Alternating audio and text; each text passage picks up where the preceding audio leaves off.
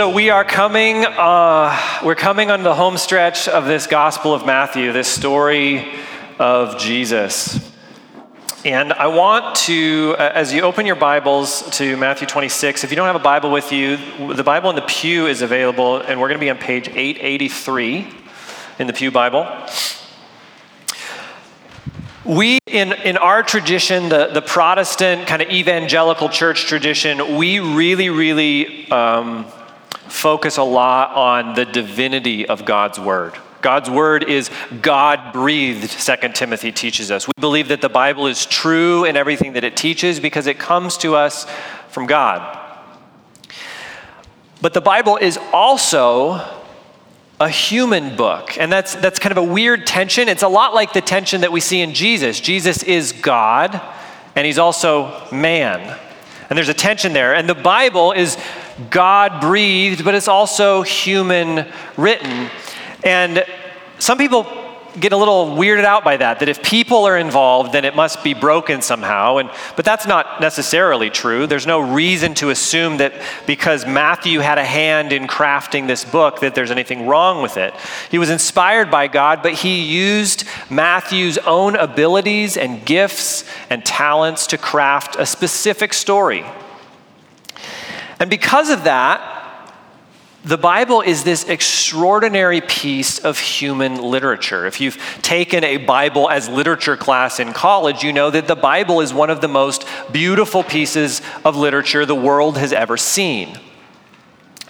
And I want to point out something about this section of Matthew because I think it shows the beauty of Matthew as an author. Matthew gives us two accounts in this section of people on trial. Jesus is on trial. He's facing the Sanhedrin. But in a very similar way, at the same time that that's happening, Peter is on trial. It's not an official trial, but his ethics, his values, his allegiance to Jesus are being tested in kind of an informal court of opinion. And in order to illustrate that this morning, we're going to do what we usually do, which is go straight through the passage. We're going to jump around a little bit. So keep your Bibles open. I have to turn a page in mine to get to Peter's section. I don't know if you do. But we're going to start taking a look at Jesus and his trial, and then we're going to jump quickly to Peter, talk a little bit about what happens with Peter, and then we're going to go back to Jesus and back to Peter, and we're going to do it several times. So I made a chart that we can hopefully keep up with. And the first section of this chart has the word accusation on it. The first piece of this narrative that Matthew crafts has to do with an accusation. Look at verse 59. The chief priests and the whole Sanhedrin were looking for false testimony against Jesus so that they could put him to death.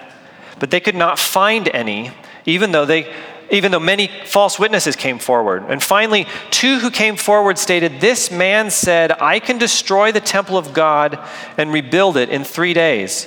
The high priest stood up and said to him, 'Don't you have an answer to what these men are testifying against you?' But Jesus kept silent." So the Sanhedrin is the Supreme Court of Israel, and they have arrested Jesus and they've brought him to the high priest's house, like the chief justice's house, in the middle of the night. We're not going to get into it, but a lot of what happens here is probably illegal from a Jewish criminal perspective. You're not supposed to have trials at night, but they do it anyway. But they don't want it to feel super illegal, so they kind of have a pretense of justice. The Old Testament says you have to have two witnesses that say the same thing in order to condemn a person. And so they're trying to find these two witnesses. They don't want to totally throw out every system of justice. And so they keep running through all these people, but these witnesses, they just don't agree on what's happening. They don't have their story straight. But then two people come forward and they say that he said, "I can destroy the temple of God and rebuild it in 3 days." And the thing is, that's kind of true. In the Gospel of John records Jesus as saying that I could destroy this, or you could destroy this temple and I could rebuild it in 3 days. And John specifically says he was talking about his body. He was talking about his death and his resurrection, the fact that he would be killed and he would rise from the dead. So the witnesses kind of tell the truth, but they don't really get the meaning behind it. I don't know if you've ever felt that way. Somebody has said something that you've said and they don't really get it, and you're like, well, I didn't really mean that. I meant this other thing, and you're misrepresenting my words. I know I've been in a situation like that before. And these witnesses, they bring an accusation against Jesus. Accusations are difficult. Accusations tend to catch us off guard. Somebody accuses you of something, you're usually not expecting it, that startles you. Many years ago, I was part of an early child care business. And we had a family who had a young boy that we were pretty sure was being abused by his father. And we called the police and informed them of this, and there was an investigation and arrest, and there was a trial. And because we had called the police, we were called on to testify. And I think everybody else was on vacation, so I got to do it. I don't know why, but I had to go to court, and I had to testify to what I had seen. And so I was in the box in the county courthouse, and the lawyer was in the room, and the lawyer was, pacing back and forth and being very lawyerly, and he said, "Is it not true that you have a room at your child care called the naughty room where you spend disobedient children?" And at first I thought, well, is it true? Is that real? No, we don't. We don't have a room like that. What are you talking about? But for a minute, that accusation felt kind of real. Like, I don't know. I'm kind of scared and caught off guard, and I don't really know how to answer, and I don't want to say anything wrong. I'm at court. I'm under oath, right? And later I found out that he was just pulling a scene from the previous week's episode of Super Nanny that was on the air at the time. And he was just trying to rile me up and get me to say something stupid. And this is what happens in this scene. Jesus, I have to assume, he knows what's coming, he knows what's going on, but it's a tense scene. It's a fearful scene. But notice Jesus doesn't stand up for himself. Jesus doesn't correct his accusers. He doesn't say, no, you got it wrong. What I really said was this, or what I meant was this.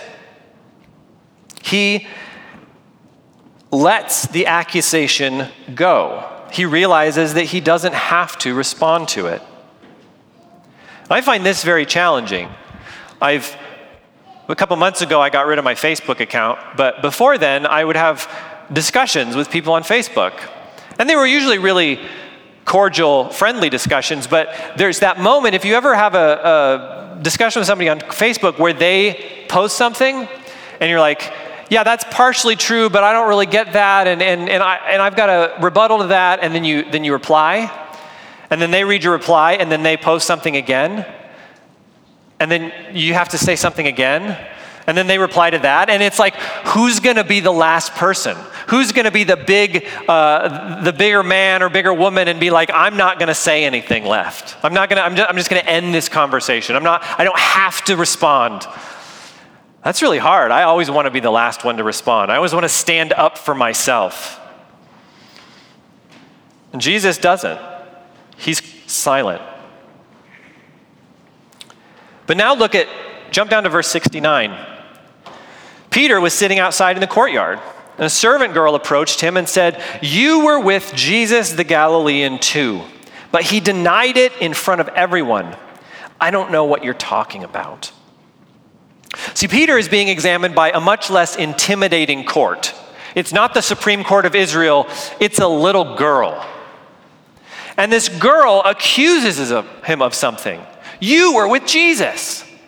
And that accusation, that's totally true. It's not partly true. It's not twisting Jesus' words or Peter's words. It's absolutely true. And Peter does something interesting. It's different than what he does later. He doesn't straight up deny it. He just kind of wiggles out of it. I don't know what you're talking about. And I feel like I'm really good at that. I'm really good at wiggling out of stuff. Having a hard conversation, understanding what people around me want to hear, reading the room, avoiding conflict. I was having a conversation with someone, I had just met them. This was not going to be a relationship that was going to last. It was kind of a short-term business thing. We started talking about the world. He asked me what I did for a living. I said, I'm a pastor. He started talking about Jesus. But then it kind of took a weird turn and got a little racially insensitive out of nowhere. And I could have stood up and said, hey, you really shouldn't talk about people that way. But I didn't. I just kind of changed the subject because I didn't really want to engage with that. And it wasn't that important to me. I was not going to talk to this person again. And I walked away thinking man, I just kind of wiggled out of a hard situation. I don't know, maybe I'm the only one that ever feels that way, but I feel good afterwards. Man, I should have said something about that. I should have challenged his assumptions about the world a little bit. Because the thing that he said was wrong. But this is what Peter does. I don't know what you're talking about.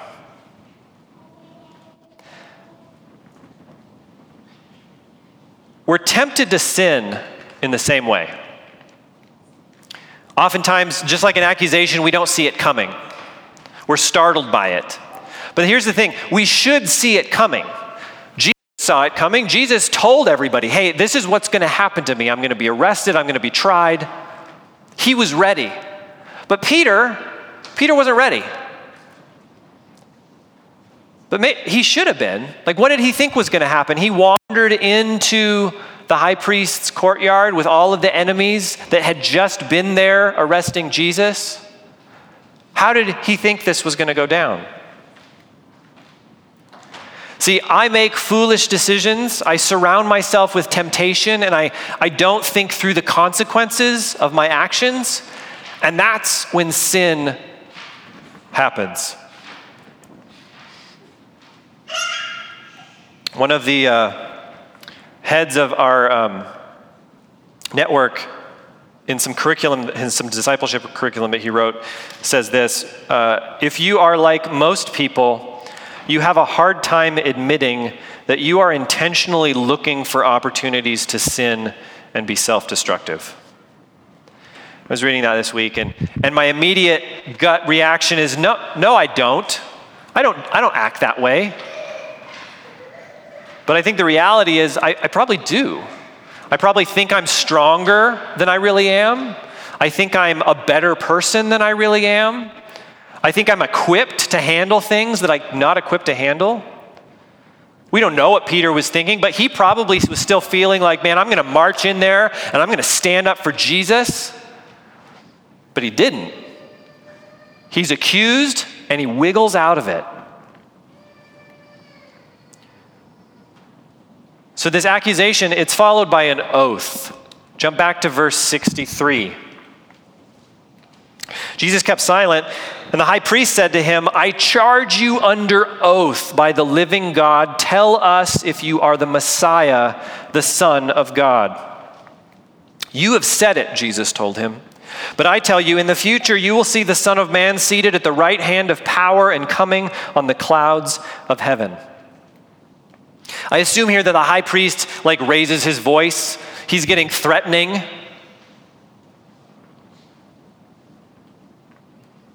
I charge you under oath to answer me. And Jesus teaches us in the Sermon on the Mount in Matthew 5, 6, and 7 not to swear oaths. Not because oaths in particular are bad, but because we should be people that are honest. We should be people whose word can be taken as true. Jesus says, let your yes be yes and your no be no. You shouldn't have to preface everything you say with I swear on my mother's grave and a stack of Bibles and whatever else to prove that you're being honest. Just be a trustworthy and honest person. And Jesus doesn't swear an oath. He doesn't swear on anything that would have held value to them. He just says, you have said it. And like we've talked about before, this is a Hebrew idiom. It doesn't mean that's what you say, but not what I believe. It means it's just yes. It's like a little kind of a backwards way to say yes, but it's a pretty common way that they would have said yes. But what the high priest means by the question and what Jesus means by the answer are not the same thing. See, the Jewish authorities understood that Jesus, as the Messiah, would be a military leader that would come and conquer Rome and overthrow the priests' power structures. But Jesus says, no, you're still misunderstanding it. In the future, you will see the Son of Man seated at the right hand of power and coming with the clouds of heaven. Jesus is a different kind of Messiah. He is not out to restructure the Roman government or liberate the Jewish people at this time from their occupation. He's there to bring about a renewal of the entire creation from the right hand of the Father.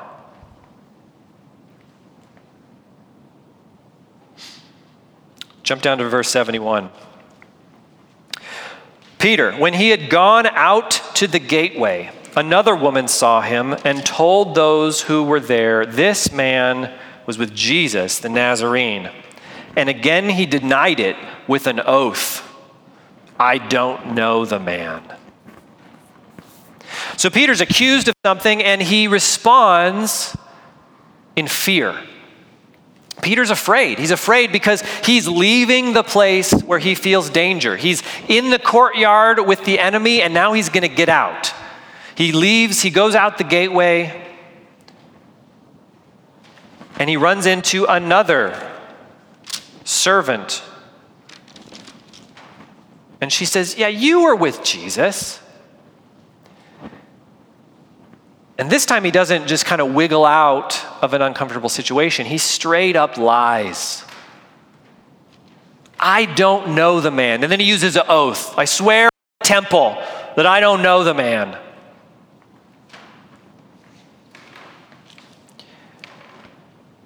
It's funny, fear is the enemy of faith. See, I have to assume that as a human being, Jesus in front of the Jewish Supreme Court is probably afraid. There's probably fear in his heart. But he anchors himself in that moment in his identity in God. Someday soon you will see the Son of Man seated at the right hand of power. This is who I am. I am the Son of God. I am connected to my Father. But Peter doesn't do that. And oftentimes I don't do that. When we're afraid, we easily do foolish, sinful things. We make rush judgments. We flee from what we consider danger. We lash out when we feel cornered. You may have heard of, in psychology, there's something called the lizard brain. It's this fight or flight response that we all apparently have. We used to have a pet pig. Her name was Penelope. And she was a good pig. She was an obedient pig. But you know how dogs are obedient because they love you? Because they just want you to be happy as their master? Pigs are not like that. Pigs are obedient because they love food. And if you feed them and train them, they will do what they're told. But Penelope there would be times where she didn't want to do what she was told. And if she was out in the yard and you approached her, she'd run away. She would flee the situation. But if you cornered her, if she couldn't run away, then she'd fight. She'd growl. She'd snap at you. If you've never picked a pig up and heard a pig scream, it's fantastic. But this is what we do too. Maybe you're a fighter. You sense danger and you're a fighter. You resort to sarcasm, passive-aggressive comments. You get argumentative. You get threatening. Maybe you're one that commits actual violence. You're a brawler. You resort to manipulation. Or maybe you're a fleer. Maybe things get hard and you leave. You lie. You shut down. You disengage. You put in your earbuds and turn on YouTube. You just don't want to talk about it. Whether you flee or fight, what you're saying, in my fear, I don't want to bear the weight of this situation. I don't want to be here. I don't want to do this. This is uncomfortable. This is what Peter does. He's walking away from the situation, but then he's cornered and he lashes out. I don't know the man. And he lies. Listen to the Apostle Paul's words to his protege Timothy. Therefore, I remind you to rekindle the gift of God that is in you through the laying on of my hands. For God has not given us a spirit of fear, but one of power, love, and sound judgment. It's important here that Paul says, Timothy, you have a gift. God has given you a special calling. And the very next verse, he says, but God's Spirit does not produce fear. Why? Because living your life in the calling you've been giving is scary. If you're out doing what God wants you to do, it's probably going to be hard. Timothy, you might get afraid if you do what God wants you to do, but that spirit is not coming from God, because God's Spirit casts out fear and gives you power and love and sound judgment. While Jesus is filled with the Holy Spirit, and whatever fear he may be dealing with is set aside because of who he is and his calling and his relationship to the Father, Peter's walking in fear. And he's in sin. This accusation leads to an oath, and then it leads to a curse. Jump back to verse 65. Then the high priest tore his robes and said, "He has blasphemed. Why do we still need witnesses? See, now you've heard the blasphemy. What's your decision?" And they answered, "He deserves death." Jesus says that I'm the Messiah, I'm the Son of Man, I'm the Son of God, all of those things, and the high priest gets angry.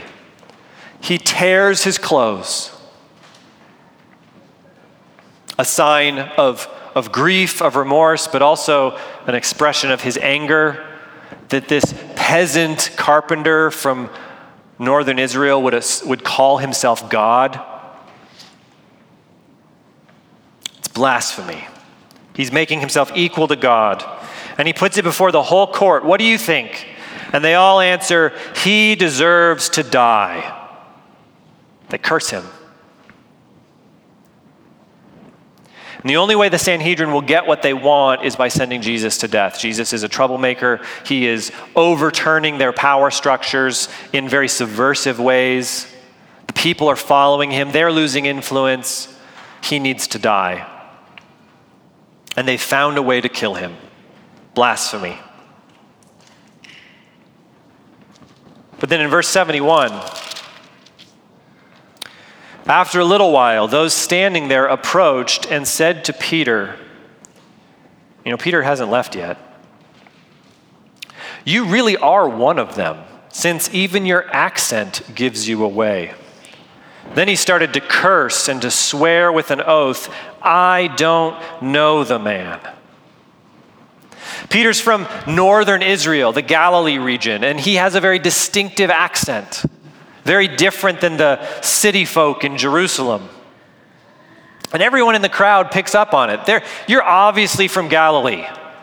You were totally with Jesus.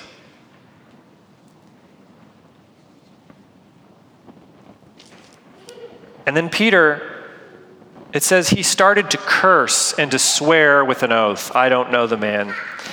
And it's possible, and I've heard this taught, that Peter is cursing himself. May I be cursed if I'm lying to you.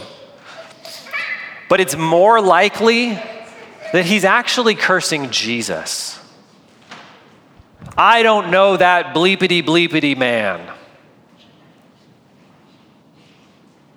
He's using the harshest possible language that he can to distance himself from Christ with a curse.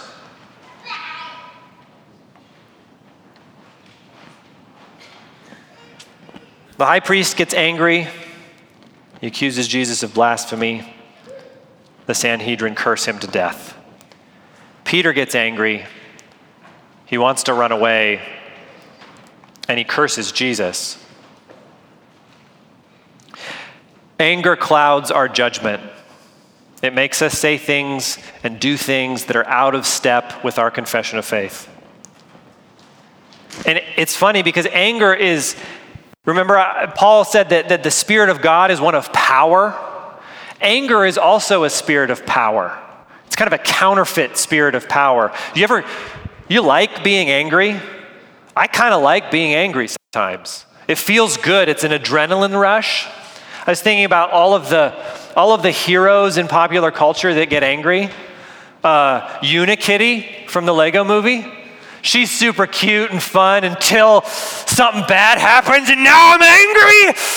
And she gets stuff done, right? Or the Incredible Hulk, mild-mannered Bruce Banner, scientist, till something bad happens and then he turns into a green rage monster. He gets angry and then he gets stuff done. We kind of like that. But see, angry is a counterfeit spirit of power. It's not the Spirit of God at work in us. Jesus, in his silence, in his standing there and speaking the truth and taking the abuse, that's the Spirit of God at work in him. Peter's and the Sanhedrin spirit of anger causes them to do things that they will regret.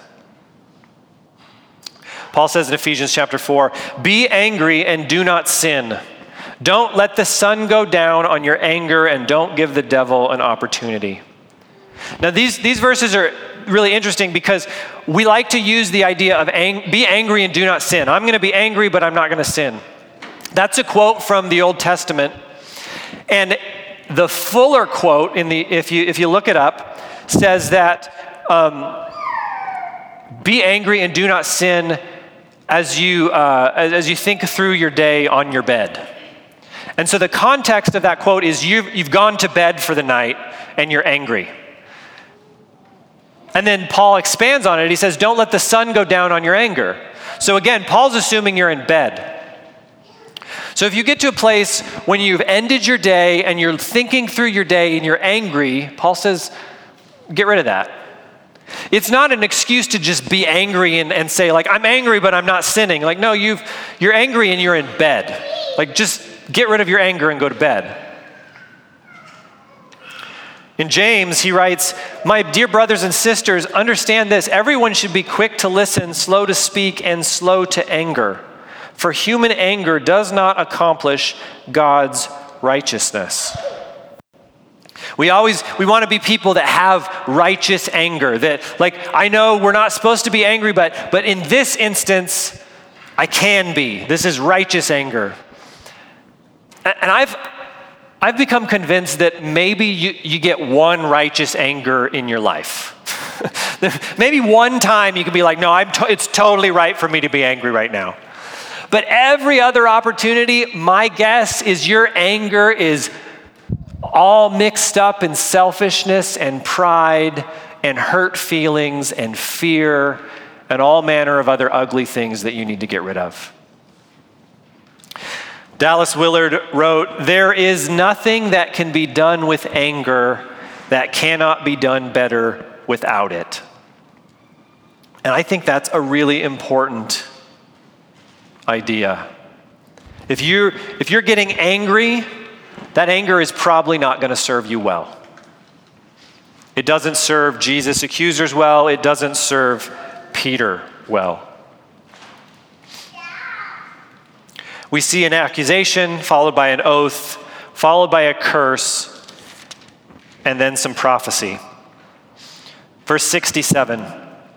"Then they spat in his face and beat him," Jesus. "Others slapped him and said, 'Prophesy to us, Messiah. Who was it that hit you?'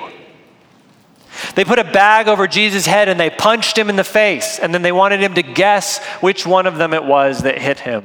They were making fun of him. Everyone knew he was a prophet. That was his reputation. And because he didn't retaliate, because he didn't fight back, they took advantage of him and made fun of him You're not really a prophet. You can't fight back. You can't win this. You can't tell us who hit you. But then look at verse 75. Immediately a rooster crowed, and Peter remembered the words Jesus had spoken.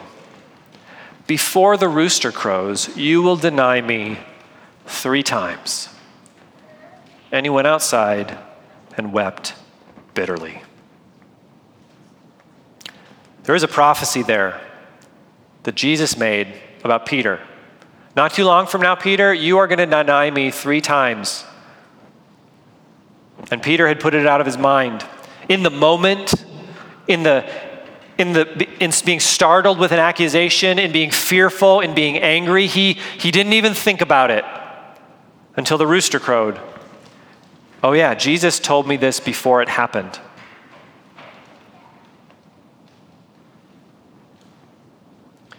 I love how Matthew is weaving these stories together, showing Jesus walking in the Spirit, fulfilling the will of his Father, and Peter just outside doing the exact opposite.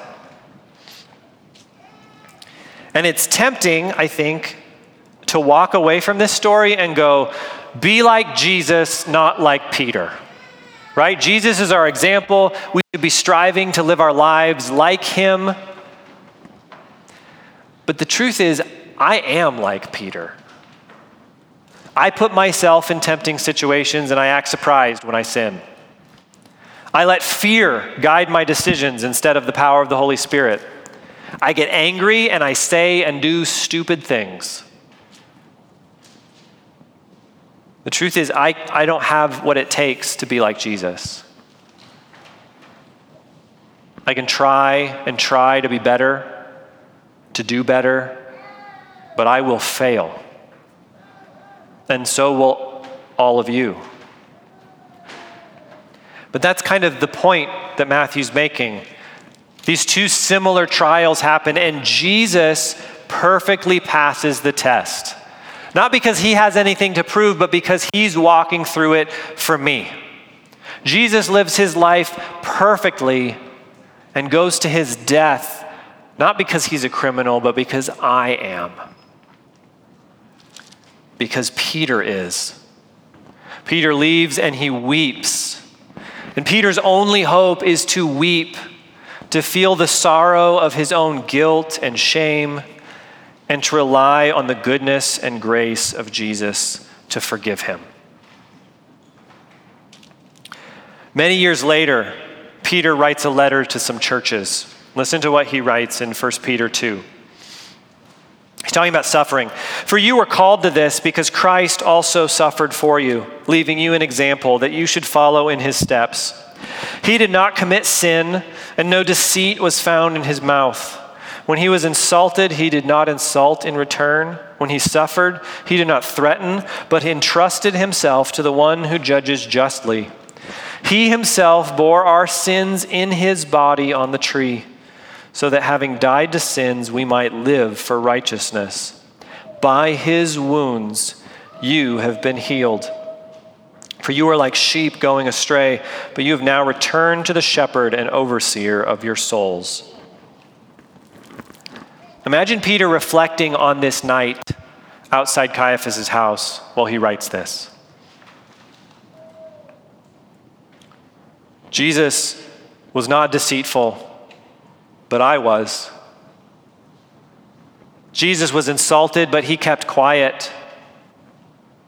They beat him, but he didn't fight back. Peter walks out and he weeps for his sin. By his wounds you have been healed.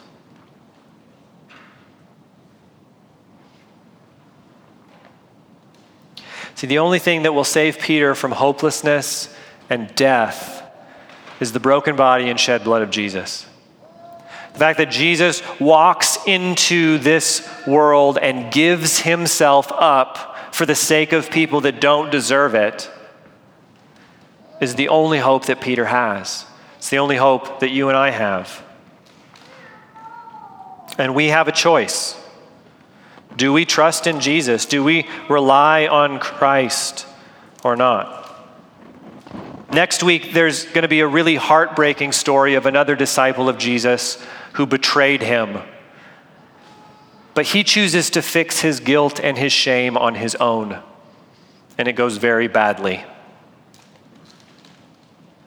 Peter's restored. Peter's forgiven. Peter's given hope through Christ. And the hope in Christ is the same thing that we have access to by his grace, by his love.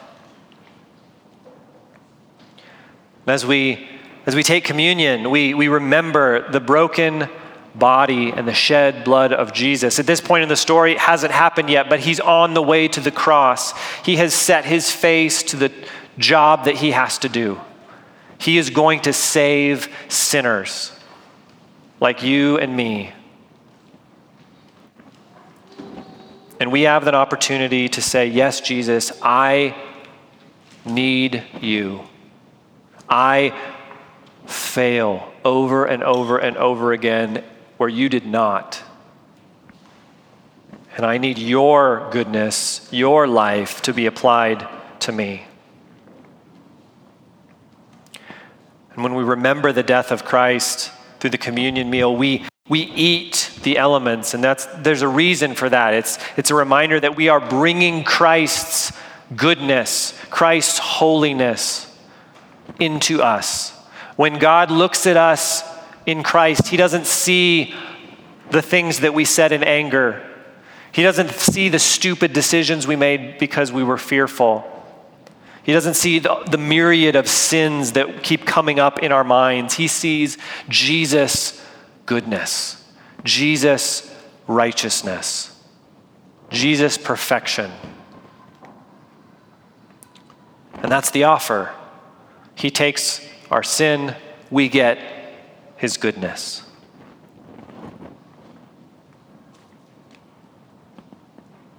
And for many of us, we know this. We've believed this.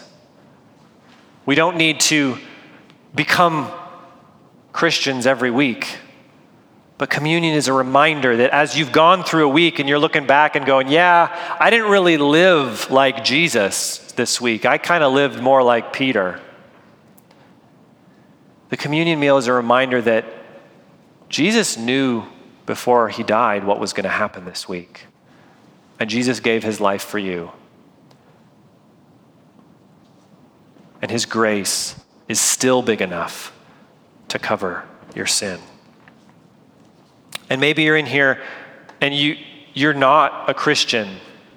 Maybe you've heard a lot of church things. Maybe you're not sure. But that's the offer. All of the broken parts of your life can be exchanged for all the perfect parts of Jesus by trusting in him, his grace, his goodness, his death, and his resurrection for you. And that's a message that we need to remind ourselves of constantly, because we're always going to find ourselves in situations that look more like Peter than look like Jesus. And we're always going to need Jesus to be the perfect representative on our behalf. And so as we take communion together, come and get the elements, take them back to your seat, take a pass by the artwork, and just spend a few moments reflecting on your week. When did you let fear take control? When did you get angry in a way that was inappropriate? When did you purposely go into a situation that you knew sin and temptation were going to be there? Repent of those sins. Ask for Jesus to forgive you of those sins. And remember that he has. And that his love for you is expressed in his journey to the cross on your behalf.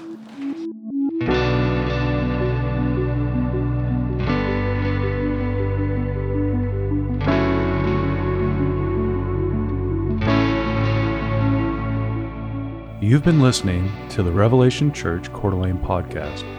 Learn more about Revelation Church at revelationcda.com.